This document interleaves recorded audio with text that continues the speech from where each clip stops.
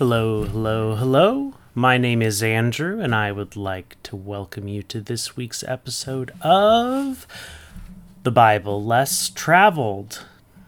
This is a podcast where we're on a journey as fellow travelers into the text of the Bible. A journey that is a little different than the norm. We'll be doing pretty normal things like reading texts from the Bible, analyzing them, interpreting them, and trying to apply them to today. But we'll be doing so from a decidedly unfundamentalist perspective. This week, we continue our arc of episodes tackling different myths about the Bible. The myth for this week might seem rather obvious to some of you, but it leads us into some interesting waters, especially since I'm pretty sure most of us know at least one person who would say this.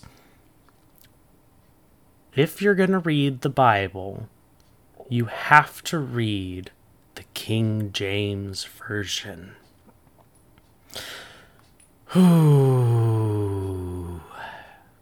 Well, now, this myth represents a lot of different things, but the aspect I want to focus on, the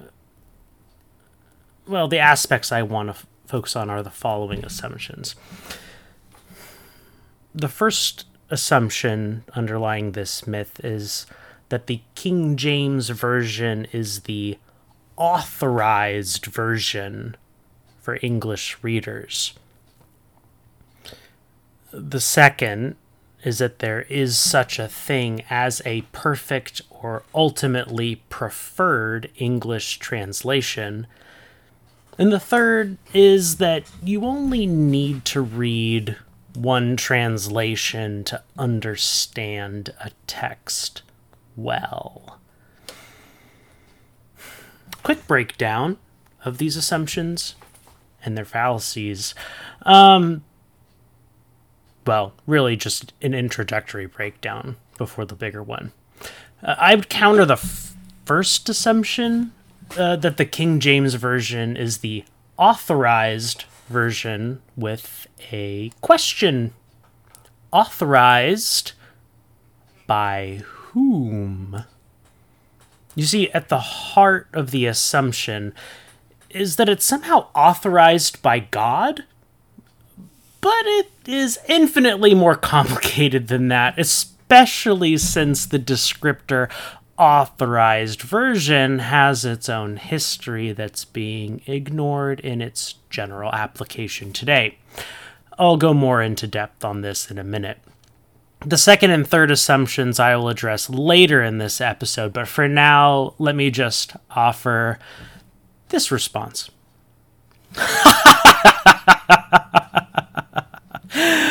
No. These assumptions have one very large flaw. They overlook the fact that translations are, at their very heart, interpretations. But more on that later. For now, let's jump into a quick history of translating biblical texts. Because it's all connected, I promise. And you'll have to forgive me as, once again, you get a very condensed version of a very long stretch of history. One of the oldest translation endeavors that we're aware of is called the Septuagint, a Greek translation of the Hebrew Bible from somewhere in the 3rd to 2nd centuries BCE.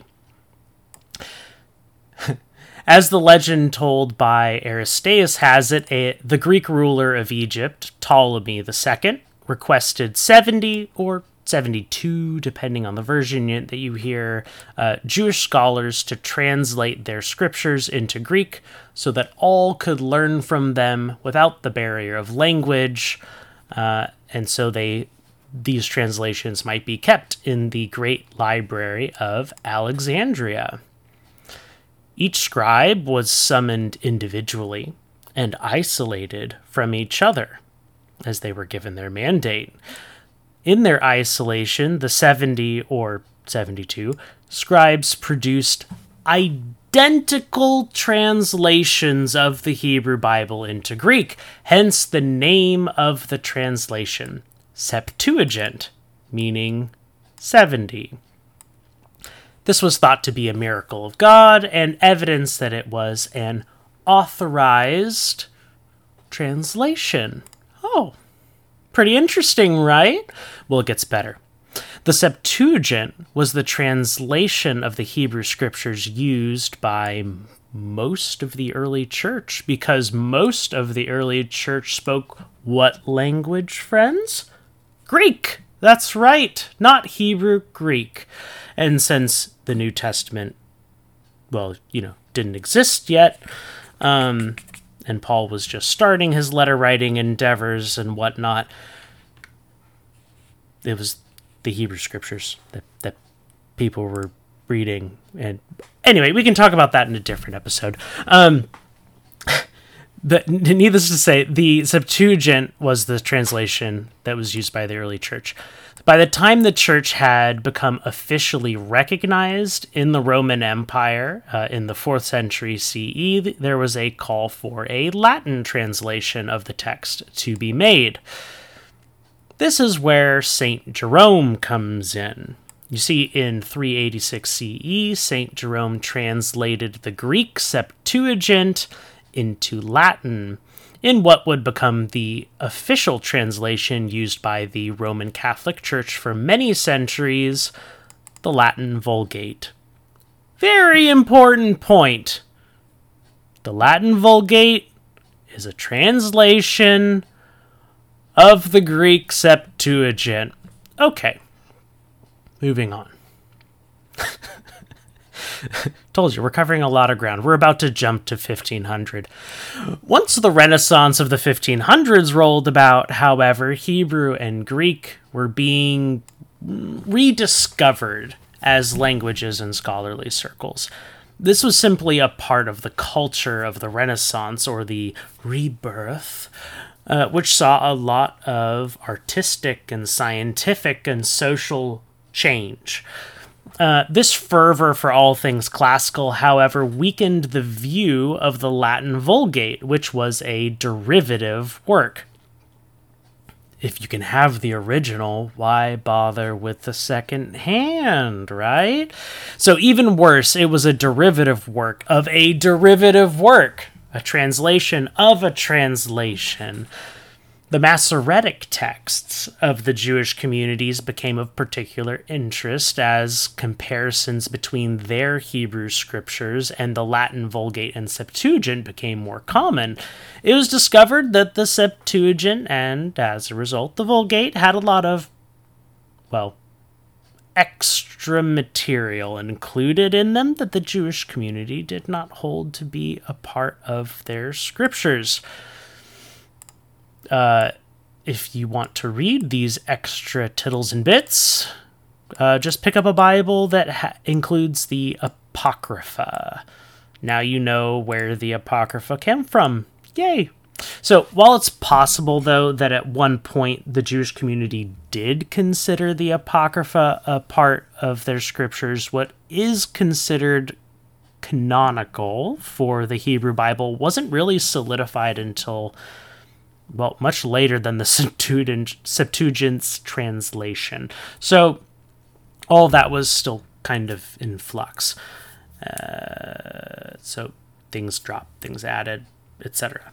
Anyway, this led to a push by scholars in the Renaissance. We're back in the Renaissance, which was picked up on by Protestant reformers to base the Christian Old Testament upon the Hebrew Masoretic texts instead of the Greek Septuagint.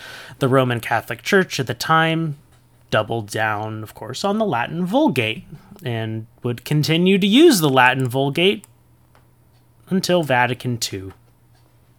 400 years later.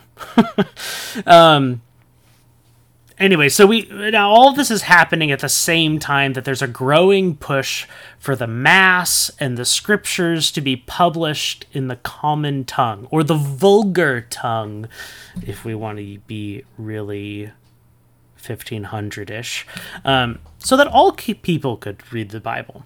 This was opposed by the Catholic Church because they argued that would result in chaos and incongruity of doctrine if anyone, educated or not, could just pick up the text and interpret it.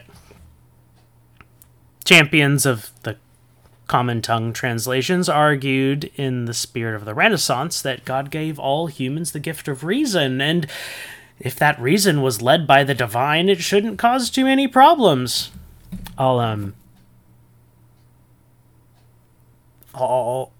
We got to give this one to the Catholics, guys, because look how many denominations there are now.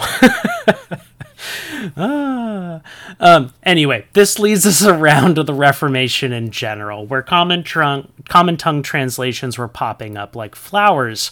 You have Luther's German translation, Elevaton's French translation, the Geneva Bible, and then eventually Tyndale's English translation. The King James Version, however, happened a little bit later, during the early 1600s, and was actually stylized quite a bit off of Tyndale's translation. But the King James Version was updated and revised a little bit, and is called thus because it was sponsored by King James IV of Scotland and King James I of England, for the benefit of the Church of England.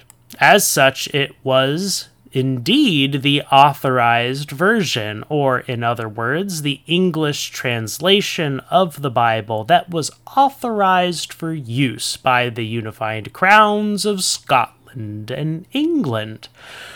Whew! So there goes the first assumption, right? Now you know the answer to my question. Authorized by whom? Why King James IV and first authorized this for you? Anyway, I'm garbling myself up now. So King James had authorized this for use in the Church of England in direct opposition to other English translations, such as the Wycliffe Bible, which had been translated based off of the Latin Vulgate, you guessed it. So remember, derivative works bad. Works based on the original language is good, is basically the summation of the Reformation. Yep. Yeah, I think we did it. Yeah. We summed up an infinitely complex thing in... Yep. Just remember, this is incredibly reductionistic and intended only for summary. Today, of course, the Bible has been translated into over 3,000 languages. There are 450 specifically English translations of the Bible, so you can see why claiming that one of them is the authorized version might be extremely comforting. To give you just an idea of scope, just in the last decade, 25 of those 450 English translations were produced. Why do we have so many translations, you might be wondering? Goodness, I am sure glad that you asked. Here's the problem. There is no one-to-one translation between languages. It's true. Such thinking actually is a fallacy. Translation is always an approximation. Sometimes there are words from the starting language that don't have a strict correlation in the target language. Idioms and poetry don't usually make sense as intended when brought over into new language. There are infinite issues here, friends, which leads us to the central truth of this episode and the answer to the second and third assumptions noted above. The work of translation is, at its heart, a work of interpretation. Let's start with a non-biblical example. To bypass that gut reaction that I think some of you are having. There's this delightful German word, Kummerspeck. I probably pronounced that wrong. I'm sorry, people listening that know German. Kummerspeck, which when brought over literally into English translates grief bacon. Oh, grief bacon.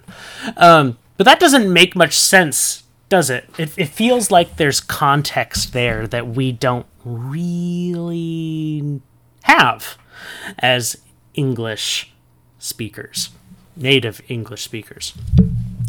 The best approximation of meaning for the word, or for grief bacon, is the weight you gain while eating your feelings of sorrow. So the 5 pounds you put on downing those pints of ice cream after that breakup, Kummerspeck, grief bacon. There you go. Now you know. There's a word for it. But that's an approximation, an interpretation of what grief bacon means. Now, if we had a manuscript that had the word Kummerspeck in it, and we wanted to translate that into English, we could easily translate it as grief bacon and be correct, and expect people just to do their homework and look up the context.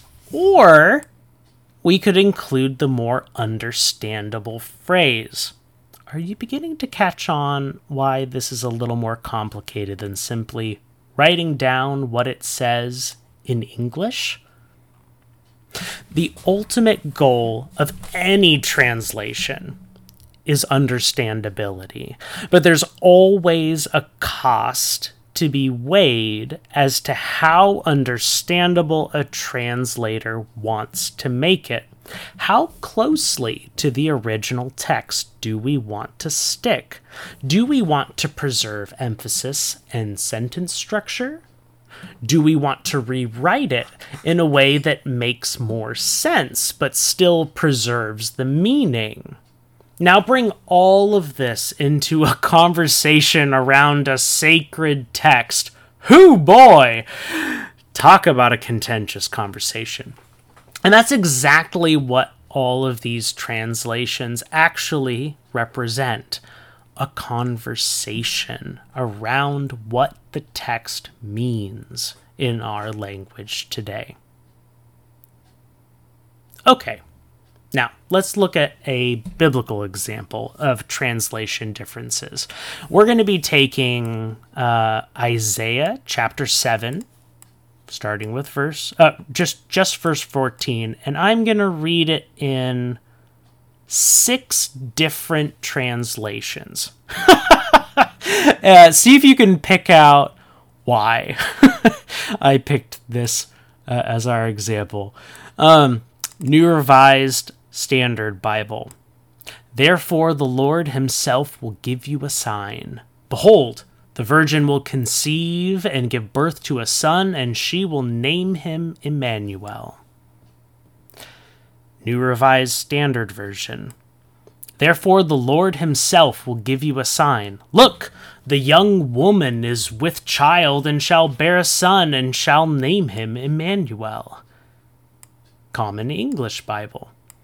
Therefore the Lord will give you a sign. The young woman is pregnant and is about to give birth to a son, and she will name him Emmanuel. New English Translation. For this reason, the Lord himself will give you a confirming sign. Look, This young woman's about to conceive and will give birth to a son. You, young woman, will name him Emmanuel. The Life Bible. All right, then, the Lord himself will choose a sign. A child shall be born to a virgin, and she shall call him Emmanuel, meaning God is with us. And finally, the Message. So the master is going to give you a sign anyway. Watch for this. A girl who is presently a virgin will get pregnant. She'll bear a son and will name him Emmanuel, God with us. Whew. Well, which is it? Is it a young woman or a virgin? Is the young woman about to conceive, or is she already pregnant? Is this going to happen in the future, or is it happening right now? We've seen all of those choices made in one direction or the other in all of these examples. So let's stick with just the young woman or virgin bit. That's the least complicated, I think. So, while the literal translation for Hebrew is young woman, although it can contextually mean virgin sometimes. Hebrew's a interesting language. It's very contextual. You can see there's a typical relationship between these words, though, right? Young woman and virgin. There's a logical connection there. But how we render that in English changes a lot, right? So the Greek Septuagint translates the Hebrew word to a Greek word that means virgin. So this is a passage that's often cited around Christmas time as a prophecy about Jesus, banking on the translation being virgin and being an anticipated act, not a present act to the text. However, depending on the English translation you have access to, this may or may not fully come across as the quoting around Christmas time intends. So some translations chose to follow the historical tradition of the Vulgate and translate it virgin, while others go with young woman in order to have a quote-unquote more accurate and true to the Hebrew translation. In every instance of translation, with every single word that is even slightly ambiguous, you have a debate, and translators are required to make a decision about how to render it. Add to this the theology of particular interpreters, and there may be particular interests for one translation over another, as in the very mild example above. Translation is, first and foremost, a work of interpretation. So when you crack open an English Bible and read it,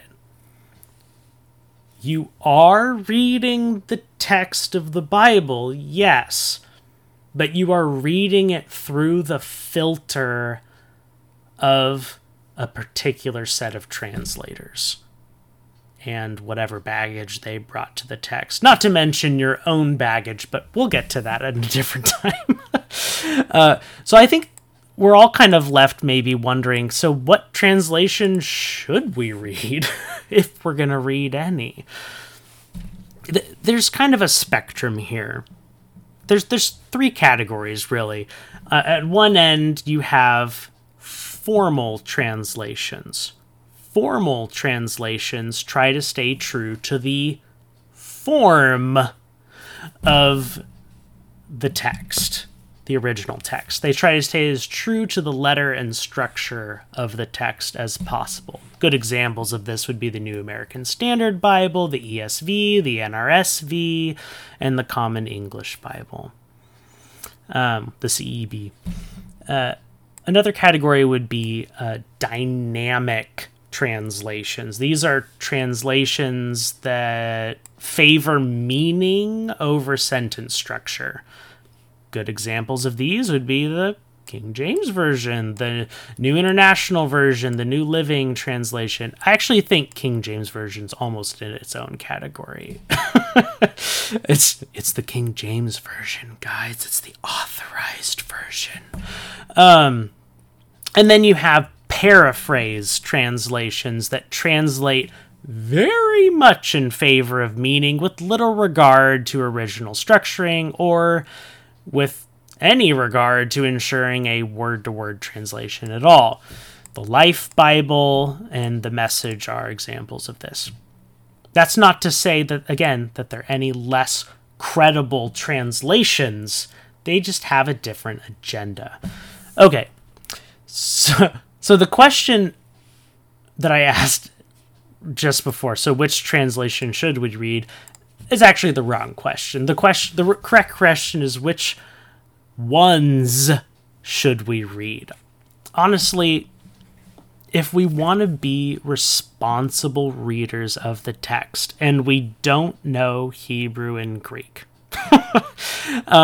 I would highly recommend picking a formal translation, a dynamic translation, and a paraphrase, and read all three of them side by side.